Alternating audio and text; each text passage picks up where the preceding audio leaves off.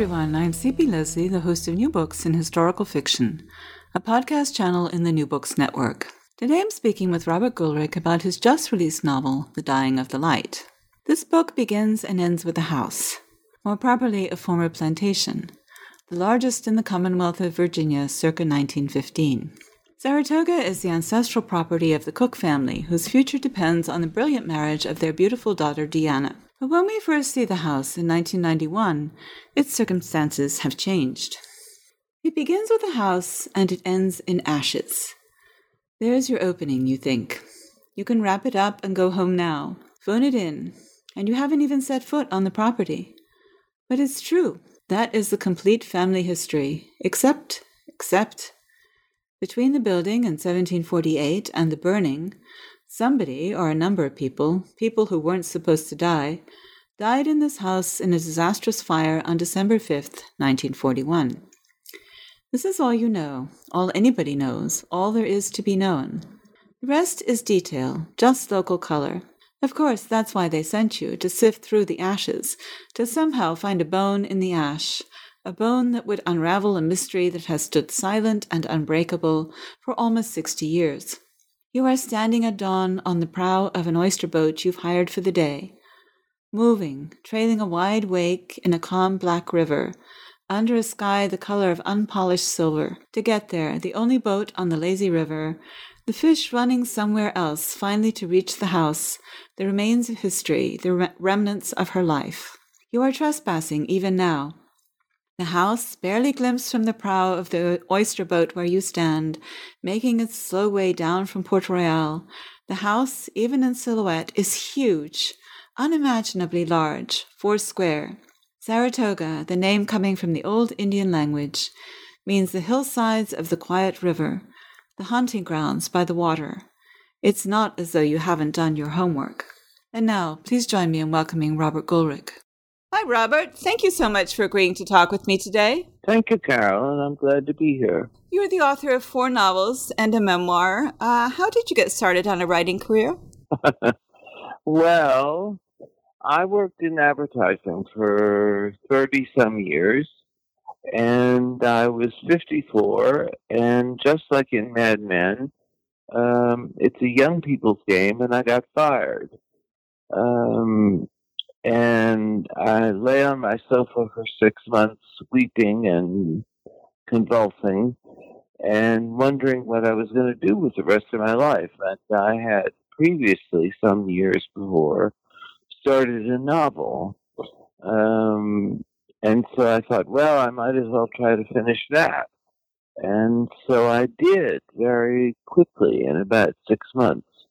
And it was called Bitter Cold. And I had an agent, and she said, that is a horrible title for a book. And she said, I think you should call it A Reliable Wife. And I said, oh, well, that's a nice title. So she started sending it out to publishers. And while she was doing that, I sat down and wrote a memoir of my childhood, which I called The End of the World as We Know It.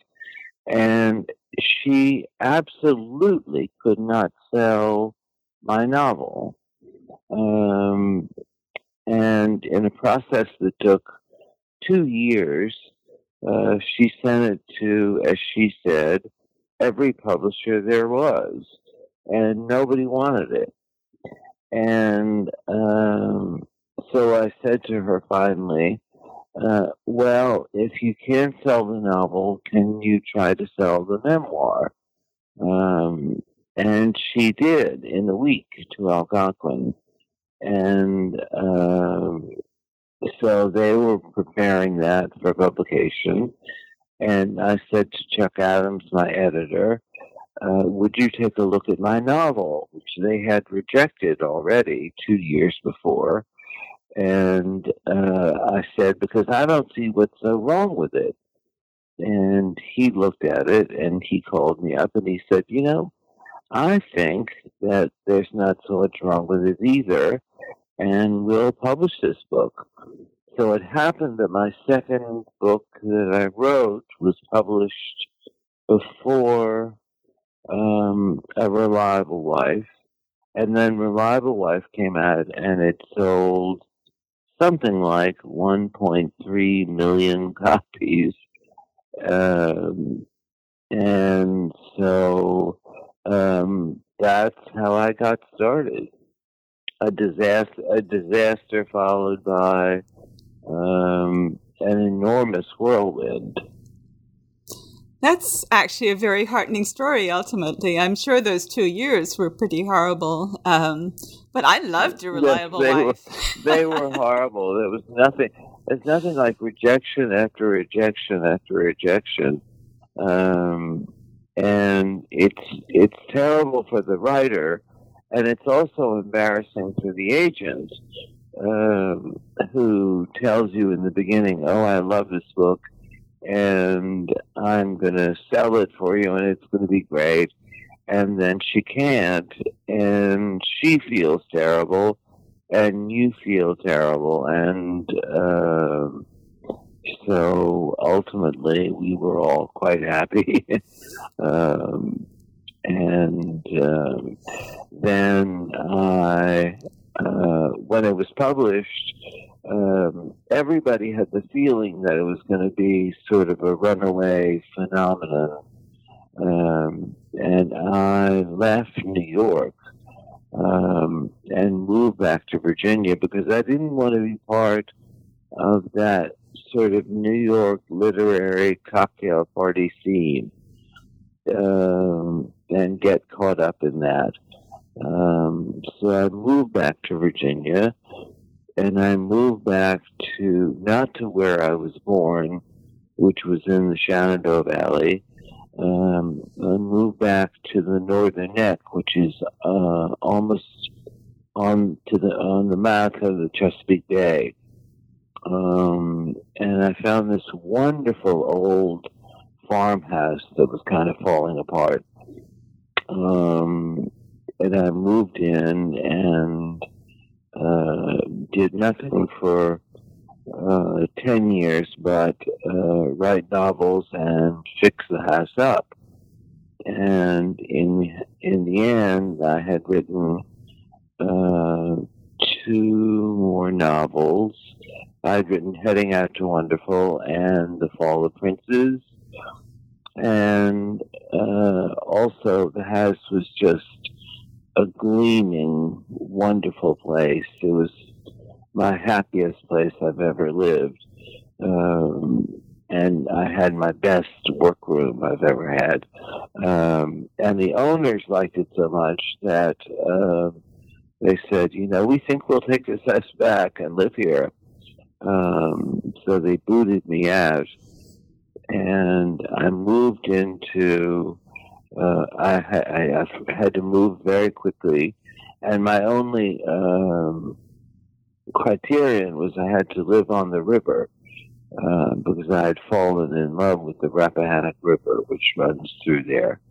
And so the only thing I could find was a house which I called Tiny House, a real small cottage, which was smack dab on the river. And there I wrote The Dying of the Light.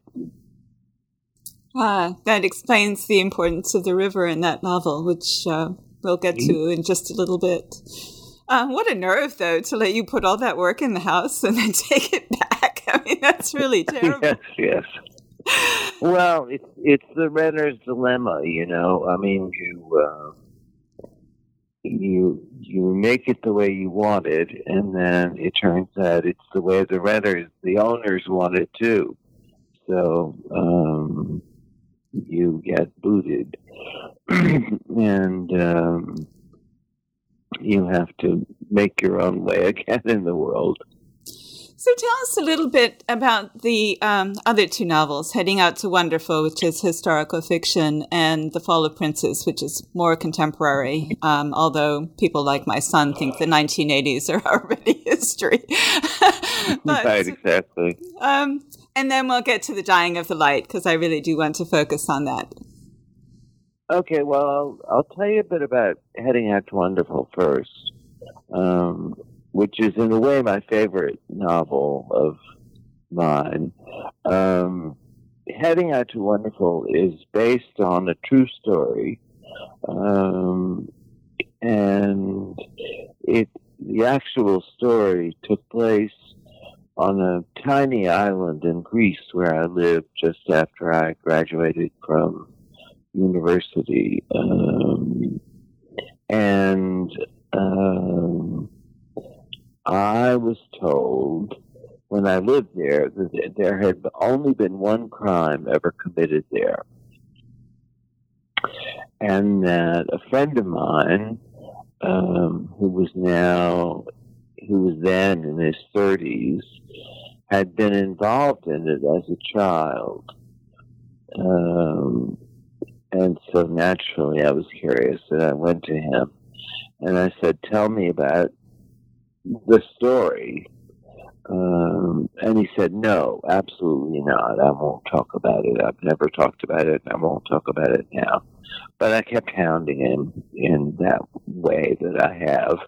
And eventually he said to me, okay, I'll tell you the story, and there's certain conditions. I'll tell it once. You can't interrupt me. When I'm done, you can't ask me any questions, and I'll never tell it again. So he told me the story. It took about 2 hours. And when he was done, I thought to myself, that is the best story I've ever heard in my life. And that was in about 1975, let's say. And it took 20 years. And the story never left me. It just never left me. And it's not, and finally, I wrote the story, when I felt that I really understood the motivations of the people involved. And people are always horrified with that novel and write to me and say, why did you make the little boy observe the crime? And my answer is, well, that's what happened. But also I think it's essential for the true Greek tragedy of the novel, and I'm also quite interested in the notion of child abuse, and it's a true example of child abuse, and that's, to me, what that novel is about. It's about passion and sensuality and, in a way, redemption, which I'm always interested in, but it's also about child abuse. There is a certain darkness to the relationships in all your novels. I mean, of course, that's part of what novels do, isn't it? They explore the depths of human experience. But I did notice that. I mean, that's present in A Reliable Wife. It's present in The Dying of the Light. And as I was trying to come up with questions to ask you, I found it difficult in part because once you get, those relationships are the heart of the story. They're what draw you in. They're what make you relate to the characters. And yet it's so easy, if we just talk about the events, to give away too much, basically. Where would you put The Fall of Princes in that? I certainly saw it in all three of your historicals, at least the description, because I haven't read Heading Out to Wonderful yet. Do you think it's true, for starters?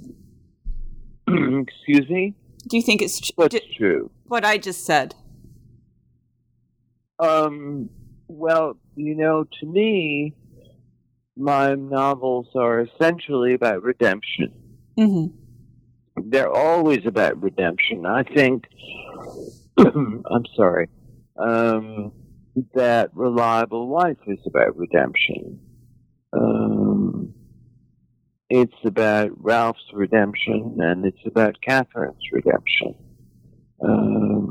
And in a strange sort of way, even though it ends tragically, I think Heading Out to Wonderful is about redemption, even though they only know it for a moment. As for The Fall of Princes, people always think it's autobiographical, although it's not. But we all in New York led a rather helter-skelter and somewhat dangerous life in New York in the 80s, and you couldn't help but observe this kind of cliff-hanging existence. A friend of mine once said, "Of course I live on the edge. Where else can you get a better view?"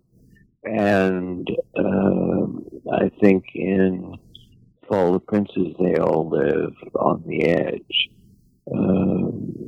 And there's a wonderfully moving moment to me in Fall of Princes where he meets an old friend for drinks who's recalling a moment in his younger days when he danced with somebody he was really in love with. And he said, I think I would have died at that moment and been happy. I really do. And you believe him.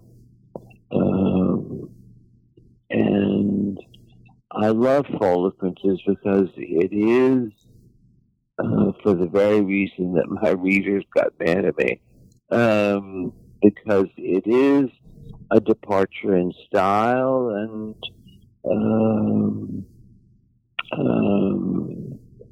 in the arc of the story and in the structure of the book. And it's not so costume drama as the rest of them, and as The Dying of the Light is. And it was great fun for me to write it. And, everybody said that it was basically exploring territory that Jay McInerney and Bret Easton Ellis had already covered. And my feeling was that those two were writing something as they were living it. They were part of the scene. And I was exploring it later, passion, recollected, and tranquility. And I had quite a different take on it than they did. So I thought, writing it, I knew I was walking into their territory, but I thought I had something new to say about it, which was a kind of regret and a kind of, again, redemption for the survivors of that era in which many didn't survive. That's a good point. And I like the emphasis on redemption. That rings well with me. I mean, I agree that that's what A Reliable Wife is about and what this novel is about. So let's talk about The Dying of the Light. As I mentioned, one of the elements of the novel that really fascinates me is that the setting, the house and the river, are in their own ways as much characters in the novel as the people that we meet. They're so alive, almost, at least in the main character's perception of them, especially Deanna's perception of them. Could you talk about that a little bit, about the history of the house and how it influences the story?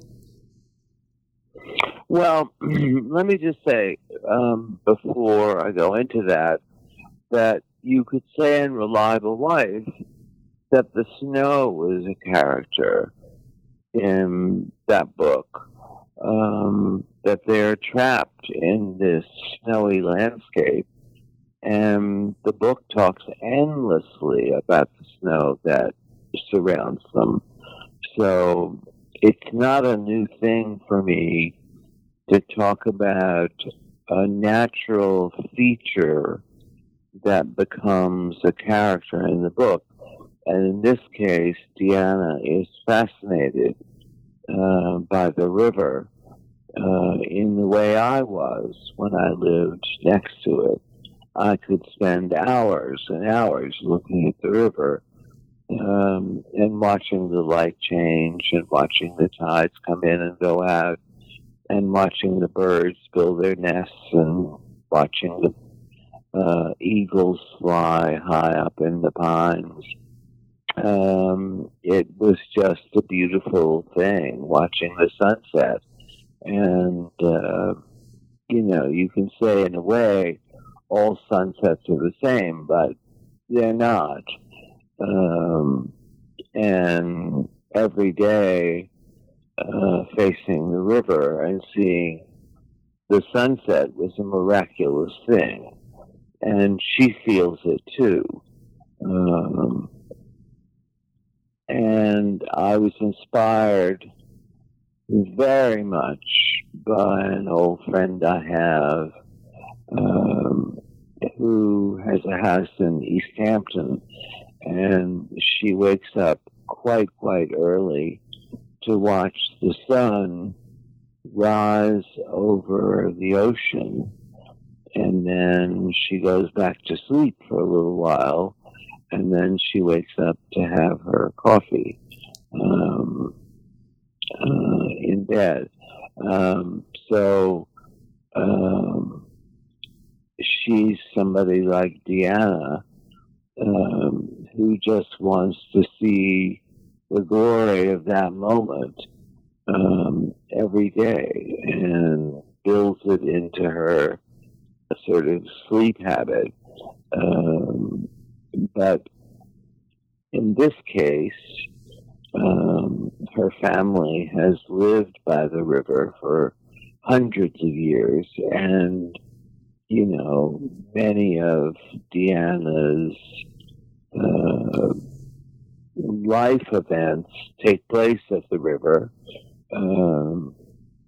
And as for the house, this was so interesting because I began to get fascinated by the house.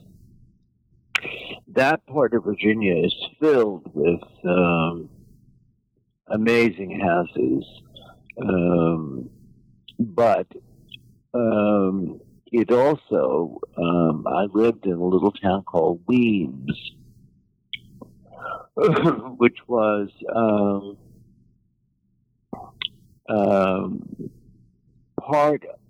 part of the estate of somebody who was called King Carter in the 1700s. And he owned all of the land and was the most powerful man in Virginia. And his family obviously kind of dissipated over the years and everything scattered. But one thing that's left is a little chapel, a Georgian chapel that many architectural critics say is the most perfect example of Georgian architecture in America. And I would go there frequently, I don't know, every 2 weeks. And there's not much to see, but then there's everything to see. It's just perfection. And even though the house is huge, the inspiration for it is this tiny chapel. And then I discovered St. Giles House in England, which is the ancestral home of the Earls of Shaftesbury. So I started getting fascinated by that and reading about that and who the architect was. And they had a history where the house had fallen into ruin, not ruin, but general decay. And an unlikely heir emerged, and he had spent the 80s in New York being a drug addict and a DJ. And then he was suddenly made the Earl and returned to England and sort of cleaned up his act and restored the house. And this inspired me, because the house in the book is modeled after St. Giles House, to do the same thing that he did, which was to restore the house. And I just got fascinated with wallpaper and paint colors and all that. And it was about the time she restores it, about the time that Colonial Williamsburg had just been restored. And so she is able to use many of the same workmen that they had used. And my grandmother, who restored our house in Virginia about the same time, although quite a different and far less grand house, took advantage of the Colonial Williams workmen to restore certain parts of our house.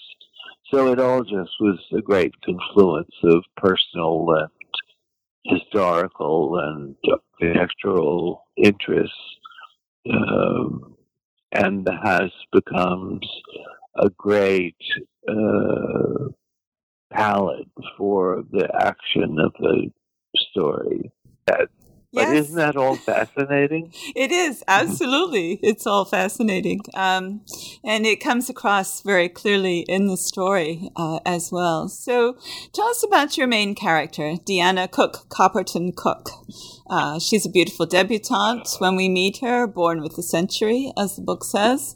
How did she become your central person for this, to tell this story, the person who restores the estate, basically?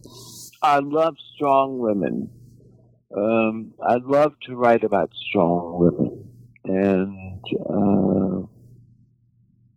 she is, Stephen Vincent Benet described the Southern women as the velvet sheathing the steel demurely. And she's like that. Even though she may at times appear weak or even submissive, she never is. And she is the one who, of all of them, survives. And she survives everything. And born with a century, and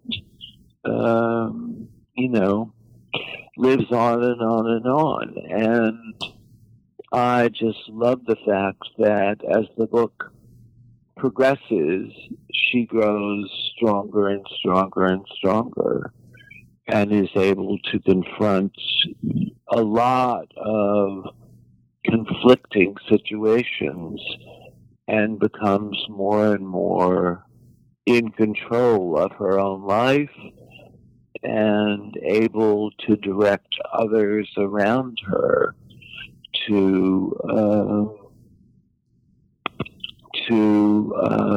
do her bidding. And I also think that I liked her because while she seems at the beginning to be a kind of blank, a sort of cipher, She is an intensely intelligent and also an intensely passionate woman, both intellectually passionate and also sexually passionate. And to me,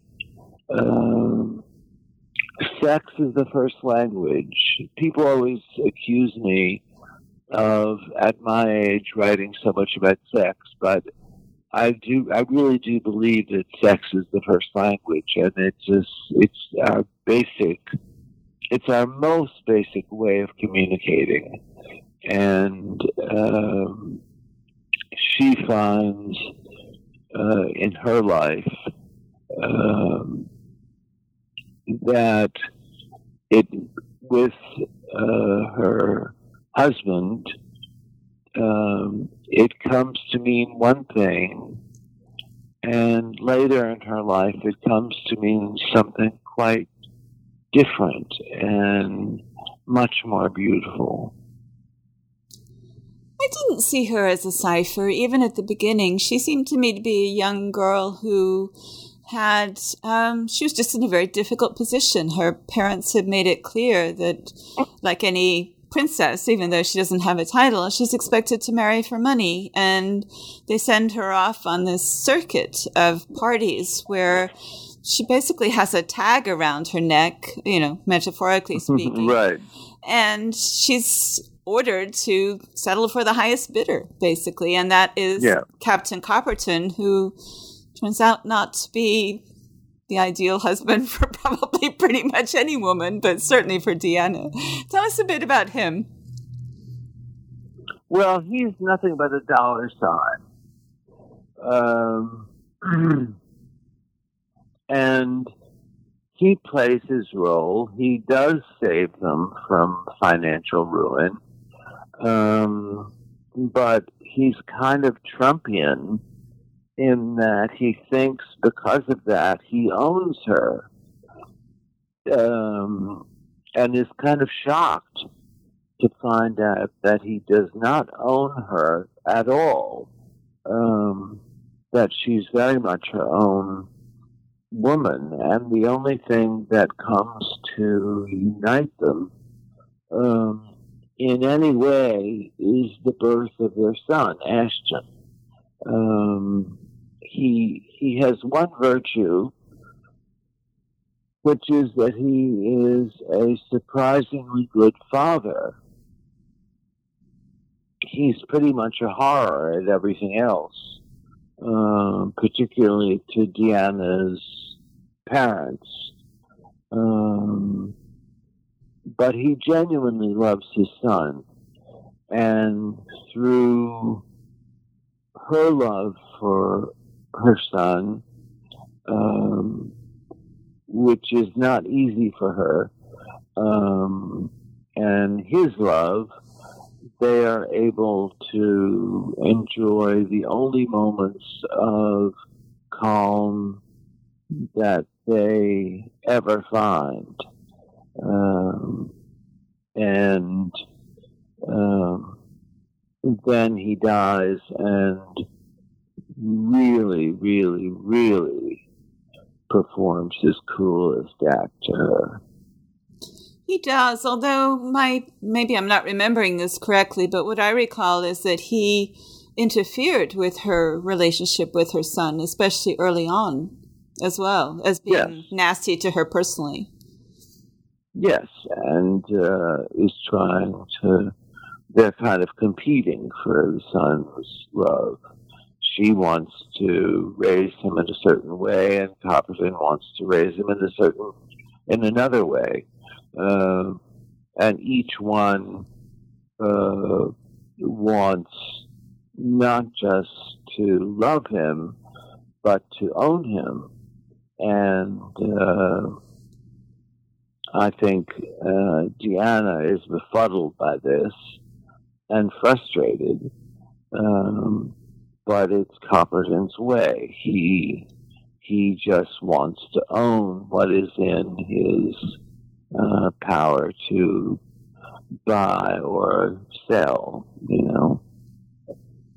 I suppose it gives him a sense of control. I mean, he seems to be a person who is the kind of person who is always fighting his way into society. He doesn't have manners, he doesn't have birth, he doesn't have anything that this Virginia society really respects, right? Except no, he has nothing. He has nothing, and I think he's full of self-loathing because of that. He knows that they all look down on him. He knows that he will never have a place among them, no matter how rich he is, and no matter how, he keeps reminding the father that he keeps reminding Deanna's father that he owns the chair that the father sits in, that he owns the food on the table, that, the father lives only by his grace. And it's, he keeps playing this cruel game with them. And it's both so vulgar to them, but it's also just mean-spirited. And part of it is that he knows that he lacks everything that would win their respect. And of course, people do this because by doing it, he guarantees that they're going to feel resentful. They're going to dislike him even more, although he probably is doing it precisely to get their respect because he doesn't believe that he can get it any other way. Well, yes, and he doesn't understand what it would take to be the kind of person that they are, because he has no history, and they value history above everything, history and blood, and he has neither. He's kind of the Gatsby of the book,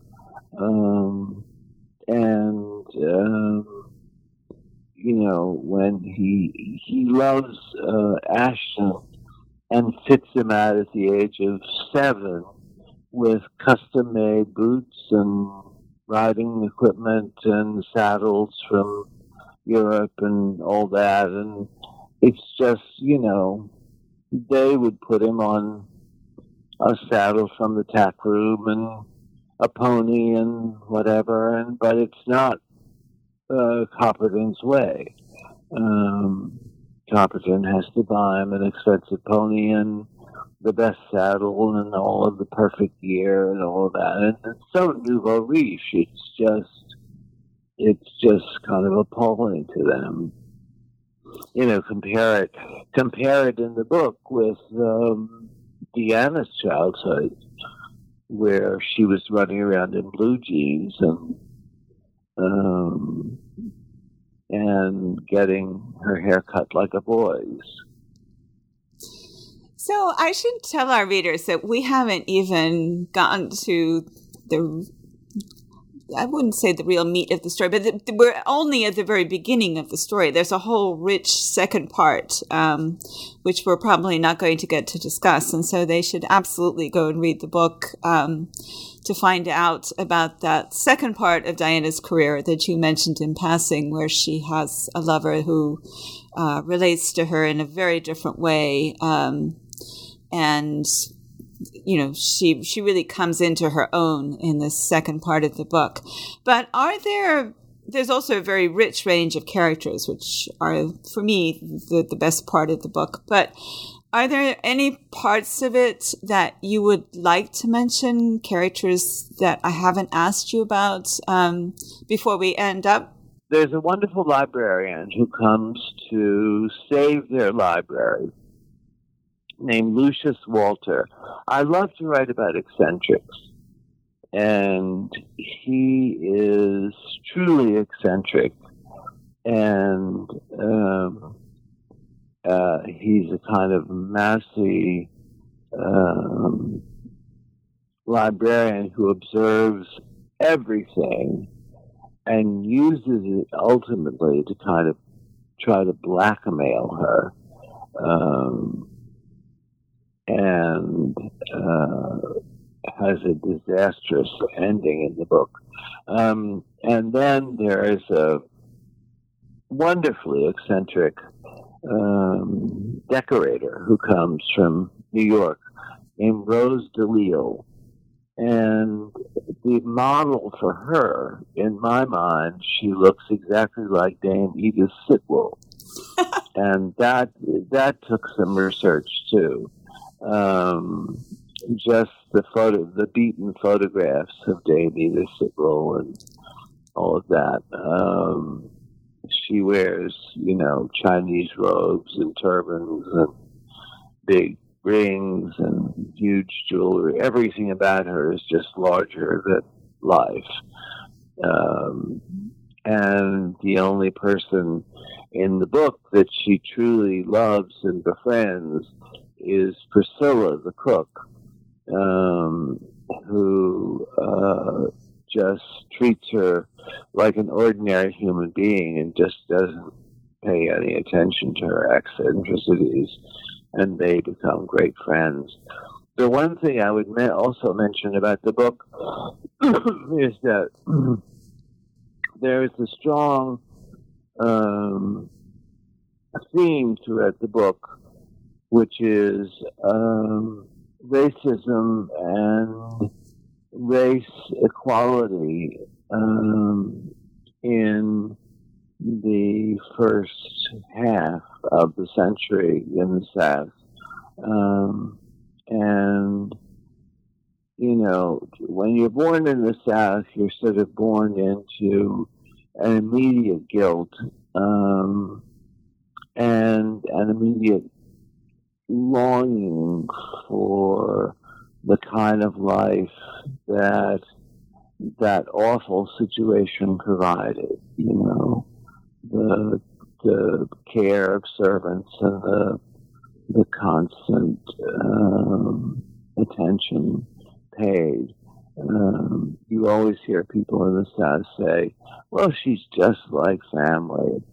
Well, they were, in a way, and Priscilla and her husband, Clarence, are really just like family, and they do more than just make the meals.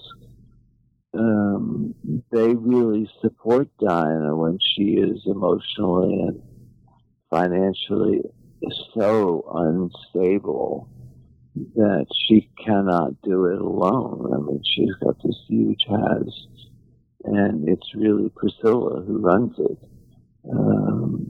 So I think that's a whole theme that we didn't have a chance to discuss, but it's very important in the book.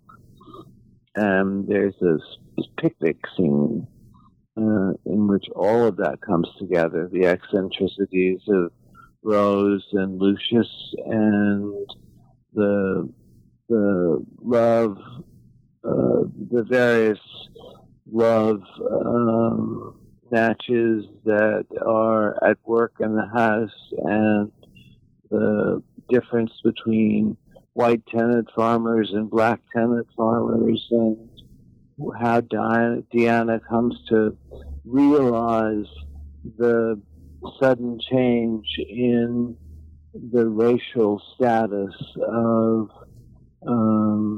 black people in the South.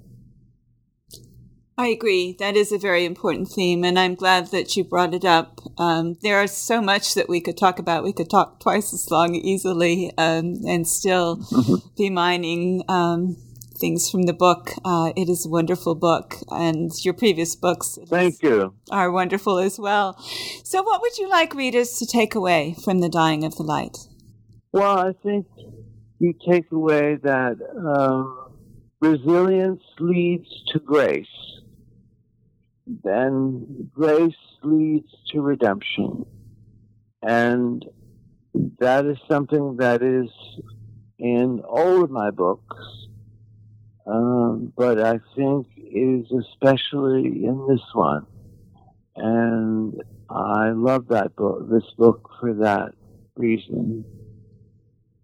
And I hope readers will follow it long enough to feel that in their hearts and come a little closer toward grace themselves. That's truly beautiful. I couldn't put it down, so I have to say I think they will. Okay. So, are you working on something else now, or are you focused on... This book has only just come out. I'm actually writing a little, short, 200-page, 250-page book for my French publisher, which will be published only in France,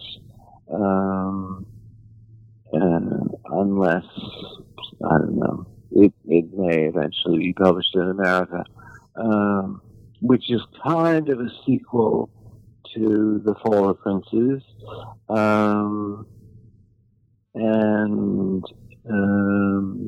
I also have two ideas for novels, one of which I've written, 200 pages of.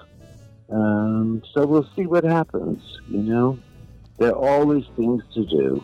That's the wonderful thing about being a writer. That's great. I wish you all success with those projects. I hope we get to talk again one day. And thank you so much for spending your time with us today. Oh, you've been so sweet and kind. Thank you. And thank you for listening to our podcast. Once again, I am C.P. Leslie, the host of New Books in Historical Fiction. And today I've been talking with Robert Gulrich about his latest novel, The Dying of the Light, released earlier this month. Like us on Facebook, search for NB Historical Fiction, and follow us on Twitter at New Books Histfic.